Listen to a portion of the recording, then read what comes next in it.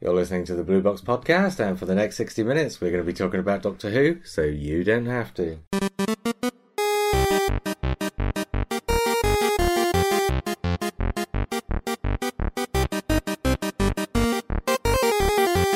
How did you switch that on? Well, that's screwed up the introduction, hasn't it? How did you switch it on? He pushed the button when he was putting it onto the tripod. Did you not see? That was really clever. You're acting like You should be a JR's magician. like he's David Copperfield or something by pushing a button which you didn't notice. He's like David Copperfield. That's exactly the same. Wow. Do I look like David Copperfield? No, but I'll Do you go to children's parties and you're still amazed by the entertainers? I am actually. Yeah. I'm easily. Do you know pleased. what? The amazing thing about the fact that Lee is amazed at the entertainment at children's parties is that he usually is the entertainment at children's parties. The amazing thing is Lee's allowed into children's parties. Well, yeah. Especially After the incident. I was going to say it, especially with the coat. But thank you for that. He's fully BRC checked. Shame the CRB don't know who he is. It's DBS now, by the way. GBS. DBS. I was going to say God. GBS. That sounds Sorry, terrible. this is really, really boring, isn't it? I'm JR. I'm Lee. I'm Matt. And that was we really, are- really boring, different from... If we're We're going to, really upping our game. we've got 60 minutes to fill with the Rebel Flesh and the Almost people. We could have carried on for a good few minutes yet. Right, we'll carry on. I'll tell you what. Before we get to it, there are many things we should do before we get to it. Yeah, there are many things we should do before getting to Rebel Flesh and also people. Like, What I feel like this like can be washing the dishes, 55 minutes of just Painting the flanneling wall. and then 5 minutes of Rebel Flesh. painting the wall, and then watching the paint dry on the wall. And then, Yeah. That's good radio. Okay, I've got an email. Right. Hi, this is a long email, fortunately. Hi JR and the Blue Boxers. I thought that you might be interested in a Doctor Who viewing marathon that I have been doing with my son for nearly 2 years now. Yeah. I started watching Doctor Who as a 5-year-old during the Hinchcliffe era and thought that it would be nice to introduce my kids to the show when my youngest child was about the same age as I was when I started watching it. I also thought to myself how awesome it would be for them to be introduced to the show from the very beginning and watch all 50 plus years in order, something I suspect very few people under the age of 60 have done. If either of you wants to sort of nudge in at any point during this email and make it go even longer before we get to the Rebel Flesh, feel free. I just remembered I've watched Sharda recently, so I can talk about that. Okay, we'll talk about Sharda in a minute. So have I. Oh, Oh wow, you two can talk about Sharda and I'll Yeah. pop off and do some things. Cup of tea. That way, they would get to see all the surprises unveiled the way they originally did for the audience on first transmission. So, around Easter 2016, I sat down with my then 9-year-old daughter Darla and then 6-year-old son Logan and popped an unearthly child into the DVD blimey, you player. started at the Blimey. beginning. Yeah, that was the whole point of doing the 50 plus years in order, Matt. Yeah, but he started with the Hinchcliffe, so it's hardly fair to then... Well, I know. mean, it could be good for kids. It I could don't be know, alright. from what little experience I have of it, kids don't mind the black and white stuff because No. they've not been conditioned into No. expecting colour and widescreen and stuff just yet. Yeah, but you still get the sense rights and the Space Museum. Oh, you just don't Make play. it drama. You don't play those ones. Okay. No, but kids don't mind slow-moving things as long as they're engaged with the characters and as long as there's stuff going on screen, Yeah. like aliens or alien planets, that they can get distracted by. I mean, Invasion has quite a few episodes long. It's quite a long one. Oddly, I watched that, so I've been watching Yeah. an episode of Black and White Doctor Who in bed with my headphones on before sleeping. And I've watched the Space Museum for the first time, the Invasion, the Reign of Terror. Right. I'm going to watch the Mind Robber again. But I showed Reign of Finn, Terror I is think. great. Reign I of Terror is really great. like that. The Invasion is quite long. Yeah, it doesn't Watched fill itself out. episodically, it's sort of all right. But But my point is that Finn sat and watched all 8 of those. No Right. problem at all. yeah, He didn't even question the black and white, cartoon, the animation. no.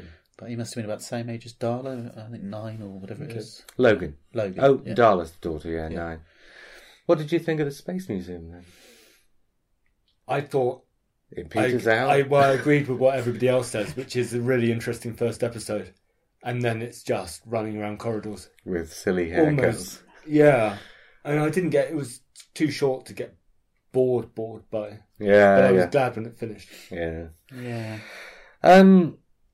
Darla watched for a little while, but lost interest around the Keys of Marinus, but Logan was absolutely hooked from the beginning, despite the show being in black and white.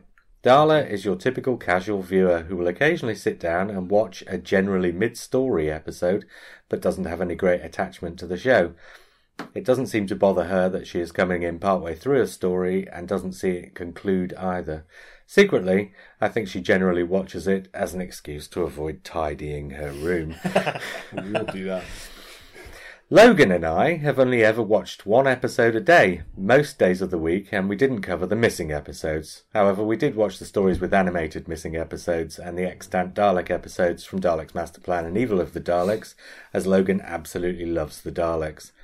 We also went and saw... I mean, it's fair enough that you don't sit through recons with a 6-year-old kid. We also went and saw the animated Power of the Daleks at the cinema. We will come back to the missing episodes in due course when his concentration is a little better, or for the occasional road trip. We also have avoided skipping ahead to 21st Century Who, other than... Wow. Yeah, no, that's good, isn't it? Yeah. Other than watching The Return of Dr. Mysterio and Twice Upon a Time on original transmission. By my estimation, we should finish watching the classic series about this time next year before moving on to New Who.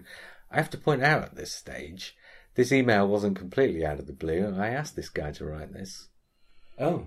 So is he... For reasons I will go into when we get to the end. This isn't you then, is it? Right. No, this is completely real. He just happened to mention this, but a lot shorter version to me, and I asked him to write a longer version for reasons I'll go into at the end. Okay. I think the modern series is probably too scary for Logan at the moment, but I do have about 8 months to decide whether to let him watch Jodie Whittaker's first series when it broadcasts later this year. So far, we have watched straight through to the end of season 15 over the last nearly 2 years. Wow. Logan is hooked on all things Doctor Who and does all the cliched things that we always hear about. He hides his head in my shoulder or my lap when scary things happen on screen, and he loves running around playing Exterminate with his friends in the school playground or the backyard.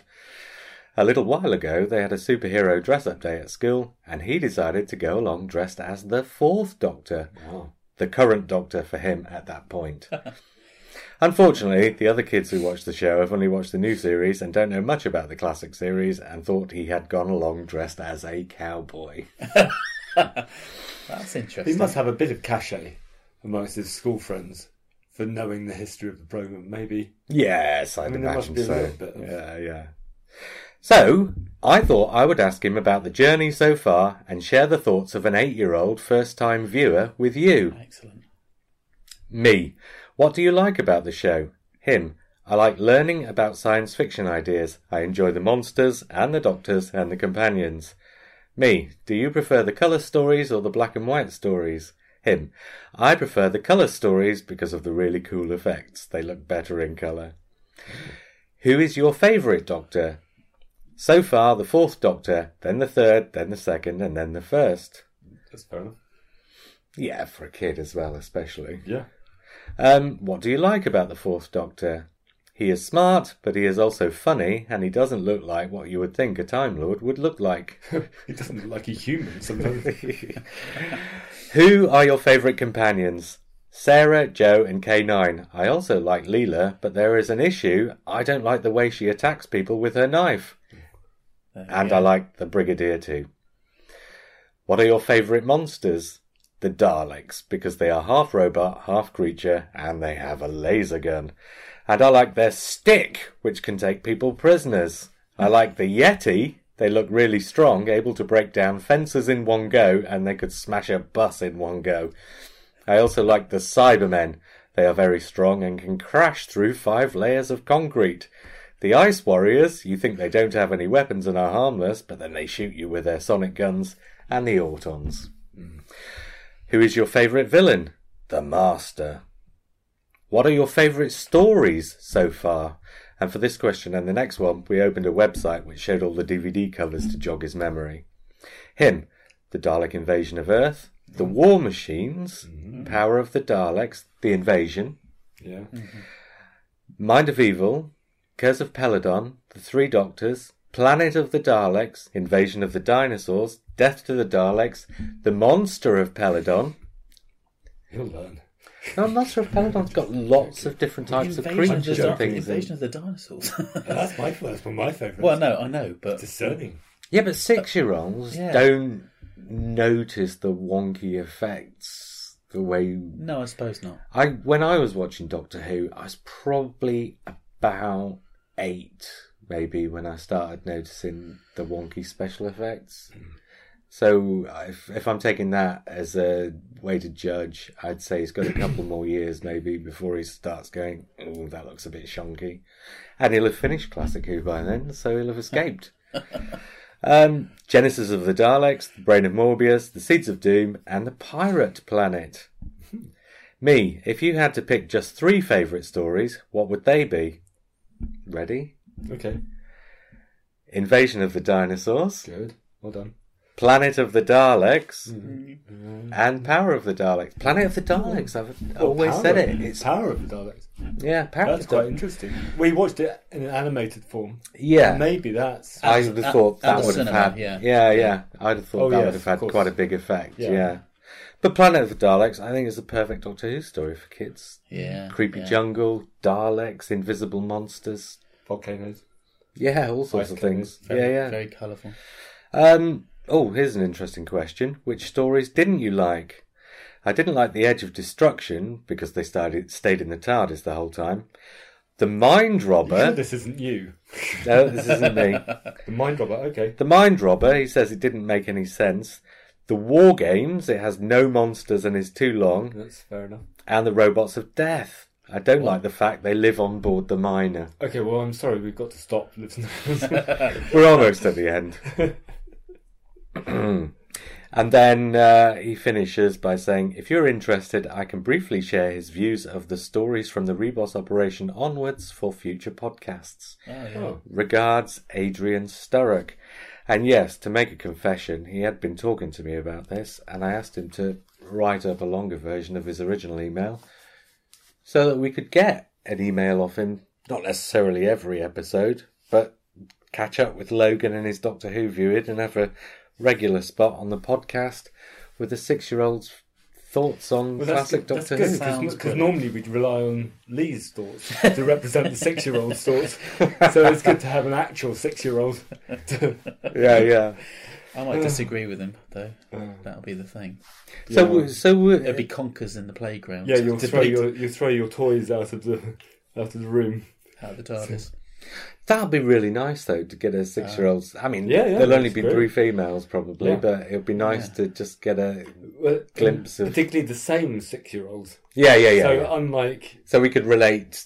Unlike when the Doctor Who magazine did it, they got different kids' views, which is interesting, but having the same kids' views as it goes on, and evolving. And then you can... It's quite an epic journey. Yeah, to start from the beginning. I feel quite honoured that they've chosen us to, walk alongside them with this journey. So, well, I did hold a gun to his head, to be fair, and I did tell the dad. So was it Chekhov's gun? So it's less a guest, more a hostage. Yes. Yeah. And I also held a gun to the father's head as well at one point. Okay. It was a water pistol gun, wasn't it? In case Logan's listening. I hope he's not listening. Well, I mean, it'd be nice for him to hear it. But... It was a sonic cannon. Sonic cannon.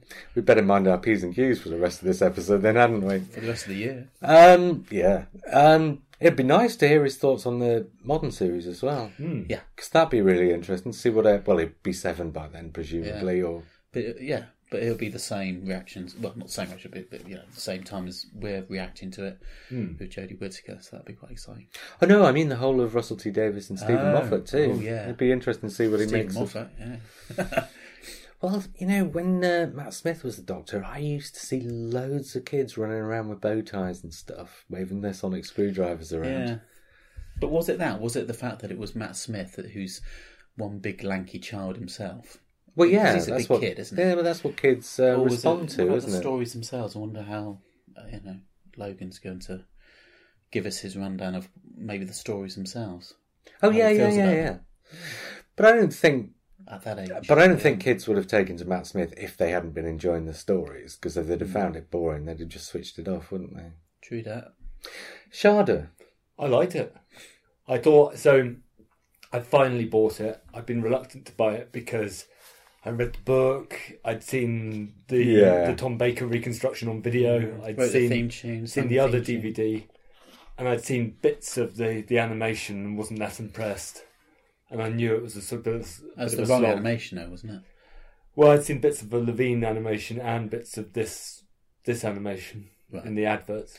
The thing about the animations is they're never going to be expensive animations, but they sort of paper over the cracks and they give you something to concentrate on while you're watching. I thought the animation was really good. It was sparse in its detail, but it was fine. It didn't flowed distract. Okay. No, it didn't distract. The difference between this and something like Reign of Terror is there's a clean divide between the animated episodes. Yeah. With this one, obviously they're moving between, and obviously it didn't flow perfectly. But I wasn't expecting that. But I was able to watch it and I could follow the story, and it didn't jar me that much. Well, this was my reaction to the Levine one when I saw that. Yeah. And I liked the story. I found the story much more engaging than I did when I was actually reading the book. I liked the performances, and it's really great having. I'd forgotten how much footage they'd shot for it. Hello, that wasn't me. Somebody checking on me. I'd forgotten how much footage they'd actually shot for it. I had as well. There's quite a lot. Well, the thing about really close to this animation, they've cut a fair bit of stuff, I think, it should have been a good 10, maybe 20 minutes longer. Okay. But they'd cut stuff that they needed to animate in order to keep the budget down. They cut stuff, did they? Yeah, I think so. Because they also trimmed stuff. They also added bits, didn't they? They added some real. Well, they added that one thing at the end. Yeah, but what about K9 fighting the creature? Wasn't that added in as well? No, I think that was in the original. Are you sure? I'm sure they recreated a scene. Either way, the stuff they decided to cut or add, worked for me. Yeah. Oh no, I meant cut stuff from the script. Oh yeah, okay, sorry. Yeah. So that they had less animation to do. Which worked for me. I mean, I was really impressed. I was genuine, and I wasn't expecting to be, but I could see how it was more along the lines of City, and it's not just because the music sounded like City of Death. I didn't actually mind that so much, but I could see how the script and the performances and the story would have been more City of Deathy than Pirate Planet-y or Invasion of Time. Before, I'd always seen it as kind of an Invasion of Time story that everybody just said this would have been the great final story of Graham Williams, and it was a really epic way of ending the season. I always thought, well, they're just overselling it. I didn't. Yeah, I think it was overselling. Actually, I don't think it was a big, massive bang. Really, no. The end part of it was a bit stupid and a bit silly, and all the kind of, especially they go to Sharda and you've got all these criminals, these super criminals, and actually the animated versions, if there were ever going to be anything like the extras that would have got on for being in prison, they were appalling. And but you don't realise they changed that bit because were they supposed to be like Daleks and things like that? Yeah. Oh, well, that would have been a bit more interesting. And then people like Boudica was supposed to be there. I don't know if she's in it. All right. Well, that would have been interesting. But they wouldn't have had any lines, would they? No. Because they didn't say anything. So they'd be shuffling along as extras. Yeah. Not really looking very terrifying. I wondered... Which monsters would have been okay. Yeah. I think there was going to be a Dalek and something else. Can't remember. In Saigon, maybe. Saigon? That would have been great, wouldn't it? That probably would. Why didn't they animate it then? Was it to do with copyright? I don't know. Maybe just because they didn't want to pay out for a Dalek and a Saigon the rights, I guess. But I wonder, because they were quite distinctive looking villains, I wonder if they got mates and just put their mates in. Oh, I'm sure. Because, that's what I would have done. But that didn't bother me. No, there was a bit that it was strange in the animated part at the end when you get the Doctor facing off with the glamour chicken. What's his name? The guy I can't remember. Skagra. Yeah. Yes. In his amazing the glamour chicken. Amazingly poncy outfit. It's brilliant. But they have this kind of like little tussly end, and that just took a bit too long. They could have. Oh, you mean the sort of brain of Morbius mind? Yeah, that just went on a bit. But I mean, and unfortunately, the animation couldn't speed it up. Really, they couldn't speed it up any faster. Yeah, which is a bit of a shame because they did. They could have done. I didn't find myself flagging by that point. I flagged a little. I think I flagged in the middle, but then I accidentally watched the same 5 minutes twice. So that wasn't... What, when you fell asleep? No, there was I think I stopped and then went back to it. And for some reason it had started on the beginning of a scene where he's cycling around Cambridge. Oh, that one again. Yeah, that scene. Which is almost exactly the same as the City of Death, yeah. But I definitely think those first 3 or 4 episodes are really, really fun, really good. Yeah, they didn't have it in episodes though, did they? Well, no, the one I watched, but we know their episodes. The first sort of half to 3 quarters. And actually, I think that was a failure as well. They should have put it in episodic form. Oh well, one of the things they cut was one of the cliffhangers, apparently. Probably, yeah. It didn't feel like Which one was it? Do you know? I don't know. I just know that somebody said on my timelines that one of the cliffhangers. But even that, I didn't mind. I didn't mind that it wasn't. They didn't constantly go to the end titles and then the new titles. I mean, it's sort of, this isn't a story that exists, so it kind of worked for me.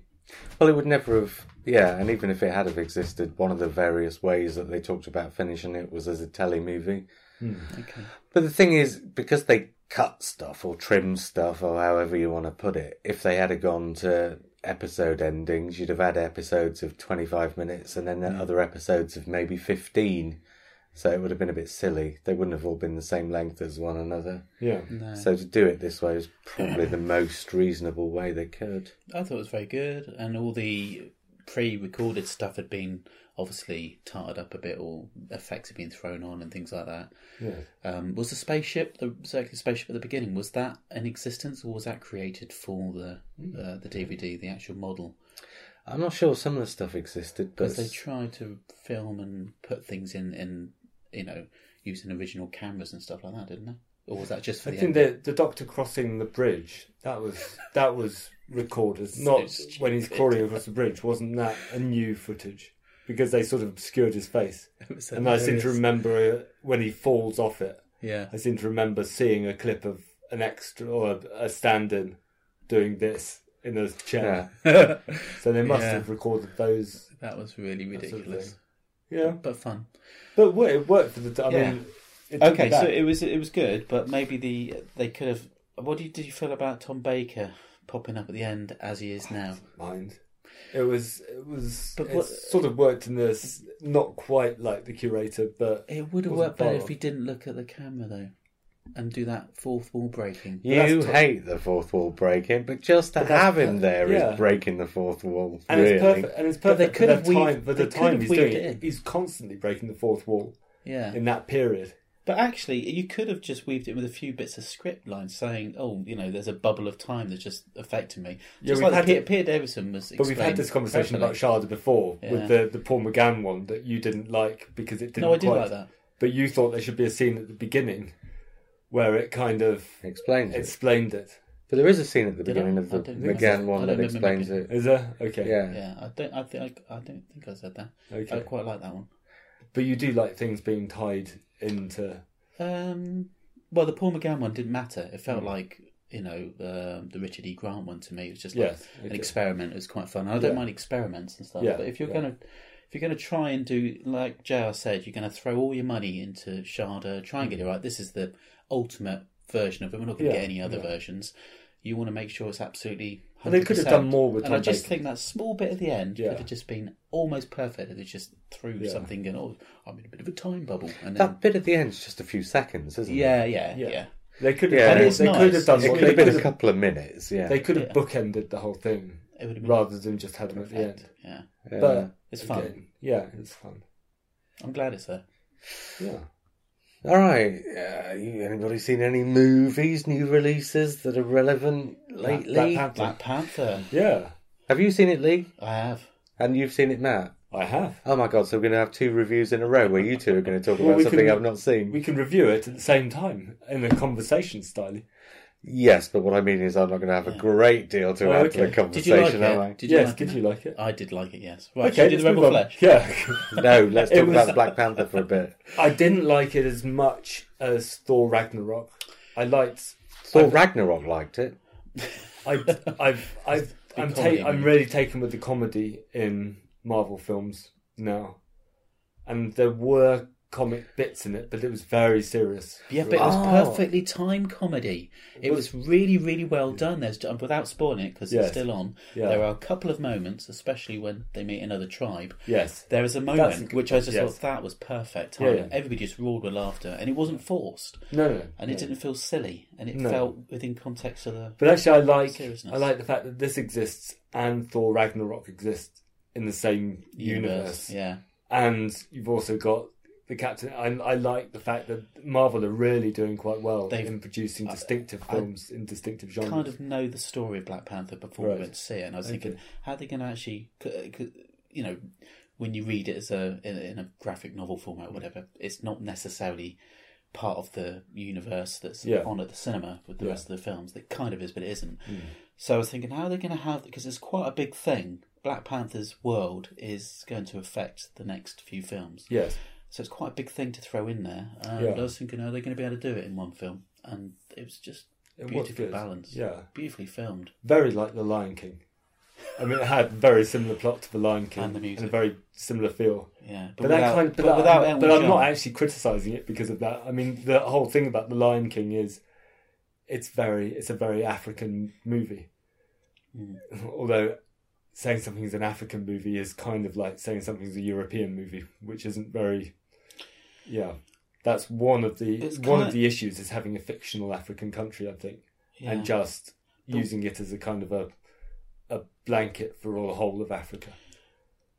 Yeah, but it was quite a multicultural world, wasn't it? Because there's a hidden world within Africa. Yeah, and they're Africans. And the cast was actually multicultural because you had Africans from Nigeria and Britain and America. That's right. And South Africa. So all living in perfect harmony in this place. It's brilliant. Yeah, it was good. I loved it. So there you go. So 9 out of 10. And it was a consistent feeling film. So the cinematography, the music, and actually I quite like the fact that they didn't compromise with the language that they used. Mm-hmm. So a lot of it was spoken in this kind of dialect, which I couldn't tell you what it was. Did it have subtitles? Yeah. Yes, and also the titles telling you where they were were always in another language, and then they kind of translate it, twist it around. So it's very Wakanda, isn't it? Wakandian, probably Wakandan or something. Wakanda, yeah. But the villain in it's very good. But I think the denouement, the kind of the last fight, the battle at the end was a bit weak. So it loses a point on that. There is a moment in the last fight where I just thought, okay, that's one step too far. Yeah. But wasn't it like the Davros moment with the Doctor? Sorry, we're talking in cryptic now, aren't we? But no. Not really for listeners of the Blue Box podcast. No, but there's a Davros moment, isn't there, where he wants to see. Okay. I didn't mind that. Okay. I was talking about spoiler alert. I was talking about spoiler alert. The armoured rhinos scene, which I was torn between thinking, hey, that's really cool. They've got armoured rhinos, and thinking, okay, they've got armoured rhinos. They've got armoured rhinos. I'm just at times the CGI didn't quite cut it, didn't it? When you've got Guardians of the Galaxy, which is extremely good CGI. You got the raccoon, but that's really only on the animals. If you think about the rest of the film, most of it's in CGI. Yeah. Most of it, the whole city's CGI. None of it's real. Tons of, and that was really believable. Yes, it's just like now and again you get the rhinos, which almost sort of Metropolis. There was sort of something about the way I think Afrofuturism is what it's called. Afrofuturism. Yeah. So it's African designs, but projected into the future. That's the whole point. Is that like an actual word, or did you just make that up? No, Afrofuturism is the kind of name of that kind of design. Right. And that's what's so special about the film is it's African designs, African music, African culture projected into the future. It's sort of sci-fi. It's like steampunk. It's almost an opposite of the Blade Runner. It's a very clean and happy city, but you do get little elements of, there's some great graffiti on the walls behind them when they're chatting, and then in the far distance you get this metropolis thing going on. And then it's in Africa, so you've got this beautiful sunshine, and it's a lighter film. DC should look at it, learn how to turn the lights on. DC should look at all of Marvel's films at the moment, because they're all, and you were saying you couldn't work out how it was going to tie into the universe. But that's the same with all of Marvel's films. You think, how is Doctor Strange going to fit in the Iron Man universe? How is Thor going to fit in? And they do. And they do. They just make it work, because they use humour, they use different genres, and they use good detectives, good directors who know how to make a consistent world for the movie they're making, and know how to feed it into others. Yeah, unbelievable characters as well. Unbelievable characters. And the women in this film, because there was a big thing about, it's quite this. My wife went to see it. She goes, I'm going to see it. It's girl power. And okay, so we went to see it, and it was like, but you don't think about it going, wow, there's a lot of very powerful women in this, because they are just drawn up so beautifully and acted so well. Yeah, unbelievable, just fantastic. You didn't need one man in that film. No, it's so good. Yeah. So how's it doing? Is it doing good box office? It had a really good opening weekend, but that's because its opening weekend started on a Tuesday and stretched till the Sunday. I think it's doing really good. I think it is doing really good box office from what I've heard, and the reviews I've heard, albeit from film critics on podcasts and in the newspapers, are all raving about it. Yeah, I was saying before we started recording, there was quite a few people on my timeline who were saying they were finding it a bit of a disappointment. But well, plot-wise, I suppose it's a simplistic thing, but I think it's just a beautiful thing to look at, and it's fun. It's also the first Black Panther, so they'll probably do more. And the first films, Iron Man being the exception. If you think of the first Thor film, the first Doctor Strange film, they're always kind of origin stories, so it stretches it out a bit, and they're always they're setting up that world. And so it's normally, and Captain America as well, it's normally the second films that really do it. Iron Man's an exception, because Iron Man, the original Iron Man film, that was the very first, is amazing. Film, it's a crack. And the second one not so good. But although I do like the drunk dancing in the second one, that's probably one of the best scenes in the whole film. But Thor in an Iron Man costume. Thor, the sequels are Does Black Panther stay in Africa for the duration, or does he make? No, it's like, it's kind of got a James Bondy thing about it. Very James Bondy. Because there's a Q section, a female Q. There's a Q section in Wakanda, and they go to Korea and London and America. So it engages with the universe that they've already. Well, that's kind of the point of the story. Is Wakanda's a very isolated country and very isolationist, and they're trying to sort of keep people out. They're talking about not letting refugees in, and the whole point of the story is them coming to realise that actually they've got this technology, and if they don't use it for good around the world, it'll be used for evil around the world. So that's kind of the evolution of the story. Again, without giving too much away, the way that the main character decides that that's a good thing to do comes from something else that's affecting him, which isn't good. I don't want to spoil it, but and then he has to make a decision, and at the end you do see this kind of decision made, and I think that's really good. Because the way he did it was, and the main villain is very sympathetic, very you can see where he's coming from. Yeah, you can. And uncomfortable, because he's sort of coming from a kind of a branch of politics that lots of people are into, this kind of aggressive. But it's aggressive and it's wrong and it's murder. It's wrong, yeah. So there you go. Yeah. That makes it better for us to go, that's wrong. Yeah. You're wrong-ish. There you go. All right. Do you want to score it? Are we doing that I'm with going films? to give it a 9. I think that's one of the highest scoring for me from Marvel. It's not my favourite Marvel film. Still, I'm going to give it an 8. I still think I'm still more taken. I had more fun watching Thor Ragnarok than Guardians of the Galaxy 2 at the cinema, and I think, I liked the seriousness of it, and I liked the jokes, but I just like the funny Marvel films. Thor Ragnarok is so good. I mean, the director of that is he's brilliant. Who was the director again? Of Thor Ragnarok? Yeah. Taika Waititi. Oh, yes. He did, what did he do? Bewilder, no. The Bewilder Beast or something? Yeah, something like that. Yeah. Bewilder People. Boy, he did. A great film. New Zealand film called Boy. I'm sure that's his. No. Yeah, I want to see them now. Recommended. Oh, God, do we have to talk about Rebel Flesh? Should we just score the Rebel Flesh?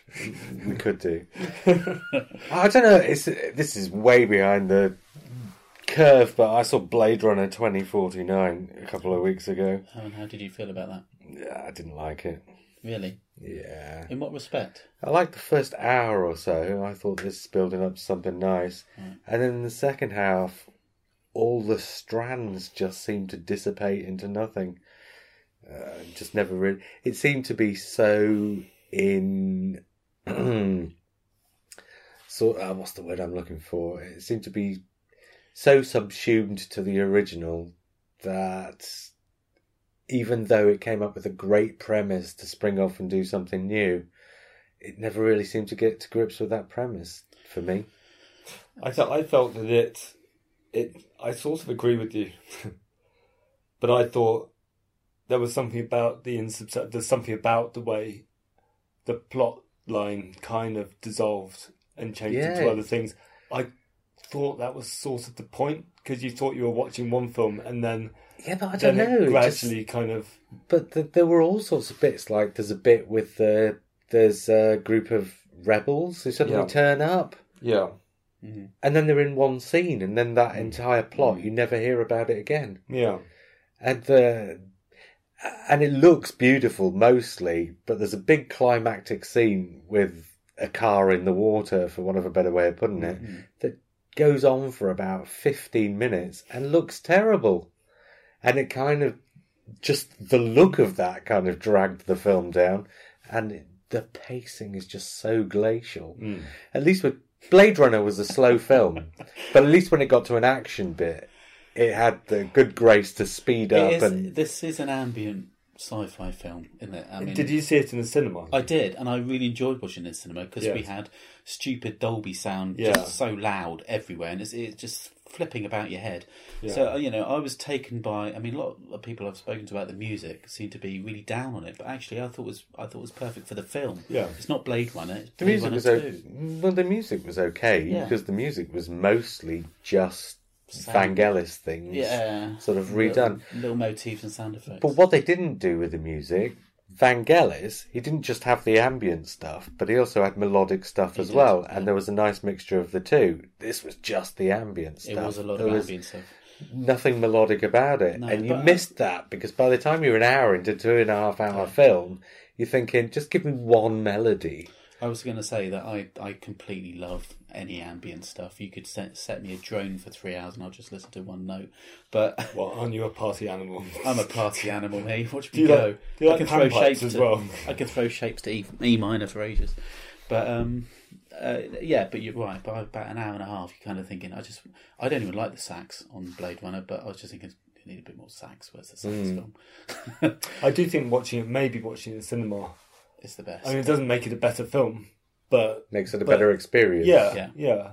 And also, I think if I watched it first on DVD, I would probably go off for a cup of tea or a coffee halfway through, drift back in, watch some more, maybe go off for a drink as well. Whereas the cinema sort of forces you.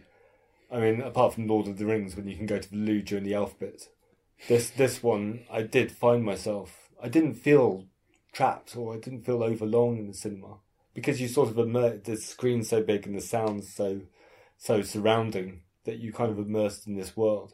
So the story, the meandering story, and the glacial pace. Do you know what though? Sort of works. I didn't think they really painted a world. I thought they made a lot of effort in getting the look right. but they focus so absolutely on so few characters. The bit in the original, for instance, where, is it Zora, the snake girl? And that whole sequence, which goes on for about maybe 15 or 20 minutes, you really got to see what the city was like. And although you didn't especially meet many of the other people, Ridley Scott has a knack for making it all feel real and lived in. And all the characters who just passed by the screen for a few seconds at a time felt like real people. Whereas in this, they didn't do any of that. So it felt like it was a story transposed onto that world. This is Blade Runner going on a road trip. Yeah. So but for the first hour or whatever, they're in the city, and you didn't get to really see any of the city. And actually, even one scene in a bar or something. That's right. And in the original film, there's the claustrophobia of the city as well. And obviously, in this film, they're opening it up, so you get that slight deserty feel, and a bit like the Cursed Earth from 2000 AD, that sort of feel. So it's opened and it's wide, which is weird. Yeah, it's a weird juxtaposition. Well, I was looking forward to that. But they didn't give you the claustrophobia first, so when they opened it up, it didn't feel like it was opening up. I agreed, yeah. That's that. It should have been more claustrophobia, definitely. Yeah, it just... Everything about it felt like they'd had a great idea and then not really thought about how to really put that idea on the screen beyond what it would look like. So it looked brilliant, but it felt awful, if you know what I mean. Why do I think a segue to the Rebel Flesh is coming up? No, because I was going to do this a few minutes ago when you were talking about humour in Marvel movies, but I saw an episode of, what's it called, Star Wars Freemasons or something? What?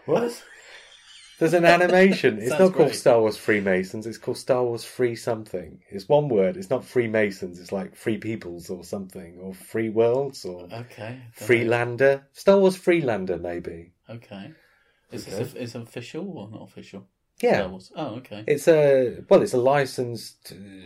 It's Lego Star Wars characters. Oh, right. Essentially. Oh, okay.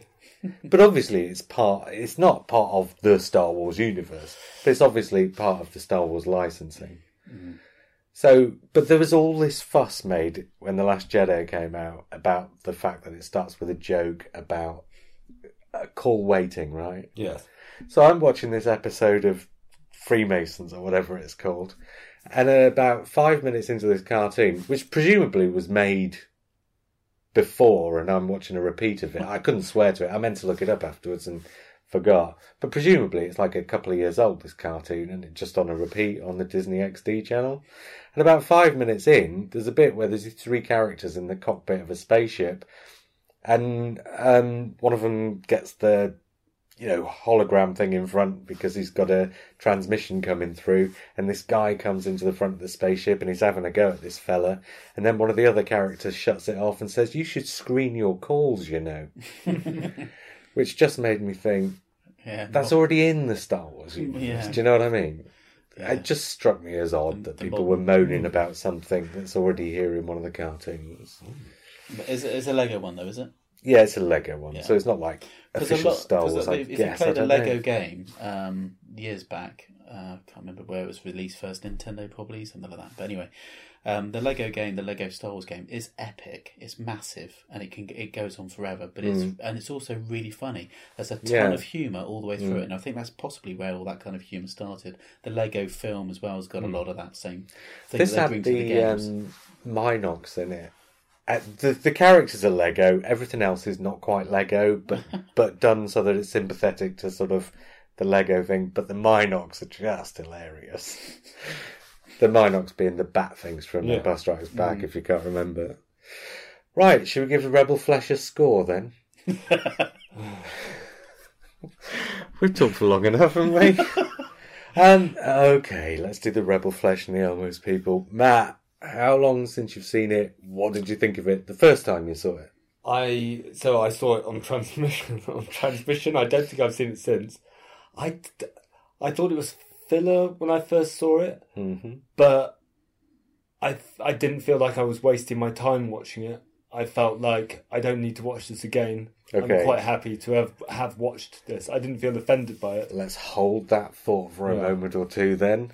Lee? Well, I think Matt just took literally every single word out of my mouth as well. I felt the same. When I saw it, I was thinking, okay, this is okay, and, you know, some great ideas. Bit of a shame they didn't use the fleshy Matt, because if he'd have survived, that would have been quite fun, wouldn't it? Don't say fleshy Matt when you're looking at me. Looking at you. That sounds like you're flirting. But you've got such watery eyes. You're right. And by the end of it, I was thinking, I don't need to watch this again. But of course, inevitably, I've got a son who rewatches these things. So I've seen it twice since. Okay. And I've rewatched it for this. Wow. And I thought, blimey. hang on, we've got to go with the blue box ethos was positivity. So I'll let you know how I feel about that in a minute. Right, and I don't think I've seen it since about the month of transmission, because I didn't think it's one of the ones I went back to. No, so actually I would have seen it when the DVD came out, I think, and that was probably the last time. And what I thought of it back then was, it was okay. Like I've said, I don't think there are any Doctor Who stories since the revival that I wouldn't watch for pleasure. And I thought this, at the time, was perfectly acceptable. And now, to segue into what we think of it now, I think this probably is one that I probably never would watch for pleasure ever again, quite frankly. What's so bad about it? Why did you... well, I'll get into it, but go on then, quickly, what do you think of it now, Lee? It's marginally better than I originally saw it. Oh, really? Yeah. I've got some bits in it which I really like more, but there are also some bits that really get on my nerves. And Matt? I feel almost exactly the same as I felt on original transmission, that this is sort of, it doesn't offend me, but I watched it, but I probably wouldn't watch it again unless I was forced to watch it. Like I just did. Yeah. I thought it was an example of a writer who had certain beats he wanted to get to, but he just couldn't be bothered to put the characters into the right places to get to those beats. So throughout the entire thing, people were saying what was supposed to be going on, but the author was actually not giving us that. There are, just as one example to illustrate what I mean, they keep, throughout the entire thing, talking about the fact that it's a war, and every time they say this is a war, you're having that in the middle of a scene where they're sitting down in a room at the opposite end of the castle from the other people, and they just continue sitting in the room. Right. It's not a war if it's just people sitting in a room listening to each other on the radio. Do you know what? That takes you back to that kind of Sensorites kind of way of doing things, which is everything's very slow. Like you say, I think before and after all that episode, those two episodes, all the directors and all the writers were told, if you're going to do something in Doctor Who, make sure the camera's moving, make sure someone's walking down the... David Tennant doesn't stand still. He swings around while he's telling everybody everything, and people are moving and talking and things like that. It's much more interesting for the viewer to move the camera about, and they could be saying a war whilst walking down a corridor with lots of things in it. Yeah, but also I'm just using that to illustrate.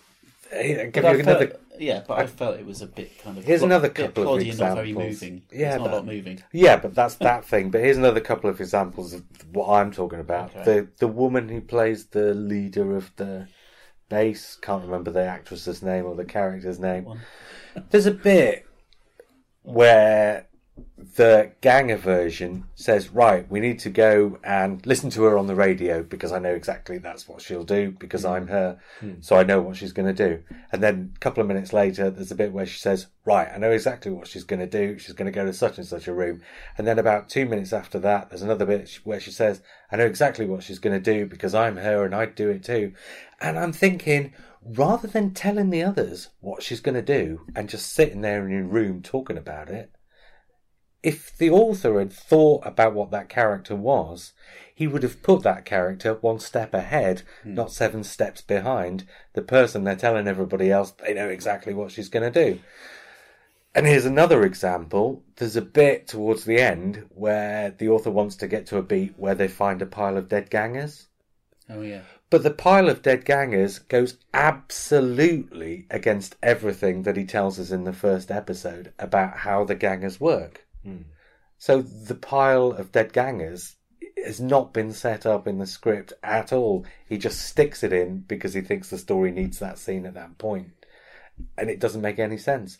none of it makes any sense because every idea he has is just, oh, it should have that scene in it, and he throws that scene in it with no relation to anything that comes before or anything that comes after. Those are the annoying bits because, I mean, the gang, I agree, the thing with the ganger scene, I was thinking, it needs to be there in a way to illustrate something, to provoke an emotion and get the whole kind of debate going about what's good and what's bad about this situation.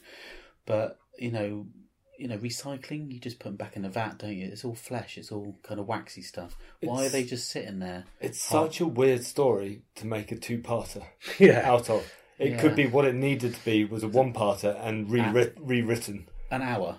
But there's That's all it needs. But there's so much promising stuff. So there is a place for a story set in a really sort of dark, a cheap story set in a dark monastery with corridors. But as you said, the direction wasn't quite there. I got very confused by. I mean, obviously it's a story about doppelgangers, but I got very confused by the doppelgangers because they were in the same rooms, being filmed in the same way. There was no. I mean, maybe I was supposed to be getting confused. Yeah, but I think you were. But I think I wasn't engaged enough in the story to keep track of where the characters were. So, the director, I can't even remember who the director was. I don't think the director did a bad job, but in order to take a script as bad as this and make it palatable, you need a director who's going to come and do a really good job on it to disguise the fact that it's not a very good story or not a very well put together story. But the director's decent. And that just highlights how bad the script is, really. Matt Smith does quite well in trying to get energy out of the story and trying to get distinctiveness out of the story, but he always does. Yeah. And I liked the twist at the end. That they'd swap the shoes? Yeah. No, the Amy being a ganger. Oh, twist. Right, yeah. I can't help thinking, actually, in this season in general, making that the episode that then led into the break and then coming back with The Good Man Goes to War. Because then you get Good Man Goes to War. Yeah, but The Good Man Goes to War ends with a dead baby, doesn't it? Or a kidnapped baby. It ends with a kidnapped baby, which is not the same. Actually, I suppose it does. This one does end. Maybe soften the ending. I mean, I like the ganger Amy twist. I thought Amy giving birth and her screaming face is possibly overdoing it. Yeah. Stepping one step too far. That's not the image you want kids to be retaining for the next 3 months. But Madame Kavarian, that face, I've always liked the way that she appears weirdly. Yeah, but I mean, that's not discreet to this story. No, but, and I'm trying to find things in the story. The last 5 minutes are much better, but I think you've lost it by that point, and the last 5 minutes doesn't quite work because you don't quite pick it up. It also completely nullifies the whole point of the last 2 episodes, because he's worked so hard, the Doctor, to try and get these two, new race and the human race together and talk, and he brings them to this big conference or whatever it is. They're about to walk in together, hand in hand, and go, we've had a big fight. The gang has killed some of us. We killed some of the gangers. But actually, we're all big buddies now. And then he walks into the TARDIS and then just saps her. And she is as human, apparently, as all the rest of the gang. Well, what's the point? No, but there's a distinction. Programmed. No, there's a distinction. But the script completely blurs the lines on the distinction. The 3 gangers, is it 3 or 4? I think it's 4, isn't it? In the story, who've been given life. Have been given life because they had the electronic pulse. It's Frankenstein. During the storm, yeah. I mean, Frankenstein whereas definitely Frankenstein. Whereas the Amy is just being controlled. She's just an avatar. She's being controlled, is she? By Amy in the box, who's asleep. Oh, yeah, of course. So the Amy that gets zapped is just an avatar. But just after the 4 gangers have been given life, then the story goes on to say they're a race and all gangers should have these rights. Exactly. But the rest of the rest of the gangers are still just avatars. So again, the script is throwing these things in where it says we need to have this story beat, but it's not selling them because they don't relate to what else is going on in the story. Yeah. So what you needed to do is show somehow the human race and their ganger have the umbilical cord cut, whatever that connection is, properly, and almost rather than just these almost physically, in a way, to really ram it home that they are separate. Whereas we know that Amy is. But you're right. After selling the idea that all gangers are now sentient throughout the entire story, even though we're still actually talking about really only these 4. When you cut Amy's umbilical cord at the end, it doesn't feel like he's killing an avatar. It feels like he's killing a real living version of Amy. It does. I mean, what you could have... we're all writers here and editors, aren't we? But imagine if he just made her into like a carbon Han Solo type thing and froze the body. Then you wouldn't be so... he's just destroyed her. You would have this kind of other Amy, which you then take back. Then you have to deal with somehow. Yeah, but that could be another story. Yeah. It could be that Amy runs off and lives on a planet, and she's got to say goodbye, and that'd be quite emotional. The 2 Amys and all this sort of stuff. But we already have the girl who waited coming up, which kind of does that anyway. And I think Rory's reaction, the Doctor's reaction, and Amy's reaction to being glooped, rubbish. That's good. No, that worked. That's quite powerful. Did you see Rory's face when she fell to the floor? Nothing. Surely, if you're somebody who you love, surely the person you love, like J.I. sitting next to you, if he just suddenly turned a gloop, you'd go. Yeah, I know, but in the few seconds before that, Rory, Arthur Darvill sells that he's realised what's going on and he knows what's about to happen to her. I know. It's just the moment that she goes. There's no director going, right, she's melted. Jump or blink or look terrified or sad or something. I got to say though, Rory throughout the rest of it is just appallingly treated. This woman he's married to run off with this girl who's got this neck that extends like something out of the thing. He's kind of got the Turlo role. In this, where they don't quite know what to do. But they never sell the idea that he's really feeling something for this girl and really wants to be involved in. It's just all on the surface. I don't think it's not a feeling of I quite fancy her. I think it really is. He's a nurse, isn't he? He's genuinely cares about. But they never sell that in the script. It's just Rory runs off. Rory turns his back on Amy and runs off with this girl. And we haven't been sold on the idea that these two... There's no chemistry between the 2 actors. No. And there needed to be something. Ironically, considering it was a 2-part story and you have the time to actually build the chemistry. But it just doesn't happen. It's a single part... It's quite a weak single-part story stretched over 2 parts. And it just didn't... It's just a waste. I mean, it's a real... What I quite could have liked, been so much better. But again, it's a waste because it wasn't built upon enough. I don't think was the father, where Matt Smith shows the child turn up. It's so heart wrenching, and it's quite a cold thing for the Doctor to do. Yes, obviously to the kid, but the kid it doesn't really know. But it could have turned out really bad. And that's quite a nice twist, and it's showing the ganger, here's your responsibility sort of thing, and then the father dies, and then you send the ganger off, and that's a bit weird, but at the same time, it's kind of quite a clever little thread. I liked that. I thought that was quite good. He throws in a line just before that happens to say, and here's another pulse of electricity, so now you're properly human, and you're not even gangers anymore. Or something to do with the TARDIS kind of fixing the molecules or something. Yeah. I missed that totally. Yeah, no, I've seen it 4 times and I've still missed that. Yeah, there's a line in there where he says they're completely fixed. But that whole bit with the father and the kid. When the Scottish guy talks about having a kid earlier in the story, you think, right, know where this is going exactly. Yeah. And it all happens, but it's so robotic and clockwork that you never feel a thing at any point. And the guy playing the Scottish one, he's a good actor. He's just totally wasted because he's not really given the opportunity to sell what's happening. And if the Scottish guy's dying and saying, be a good father, I don't know if I want a ganger to end up. I'd still be quite, weirded out by it. It's like, he's going to go and have my wife, he's going to have my life, here's me dying on the floor. If you're going to really sell it, you need to be saying things like, by the way, my child likes this and his favourite things are kiwis, and just have a quick chit chat together. Pass on some. The other ganger knows all this stuff because he thinks he's him essentially. Exactly. But then why do you need the thing where he passes it on? Why does the ganger version need to be told to go and look after the kid? The Ganger version's already said, like half an hour earlier in the story, that he wants to go and look after the kid.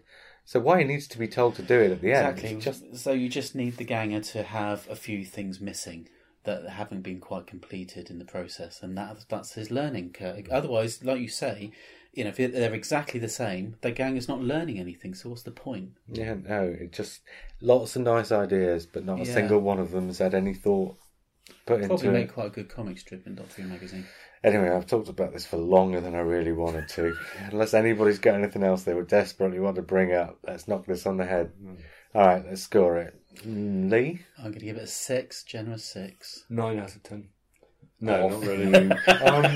I think a 6 as well. And yeah, I think that's quite generous. I'm going to be slightly less generous then and give it a 5. Okay. I think I was really disappointed with it. What did you think, Simon? I'm going to give it a 10. No, he's going to give it a 8. big fat 8. Right, okay. Solid 8.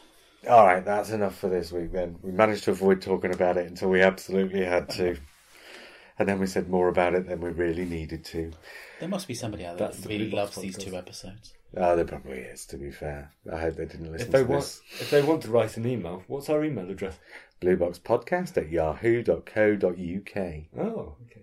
Write us a review and rate us 5 out of 5 on, what's it called? iTunes? No, it's not called that anymore. Apple Podcasts. Oh, okay.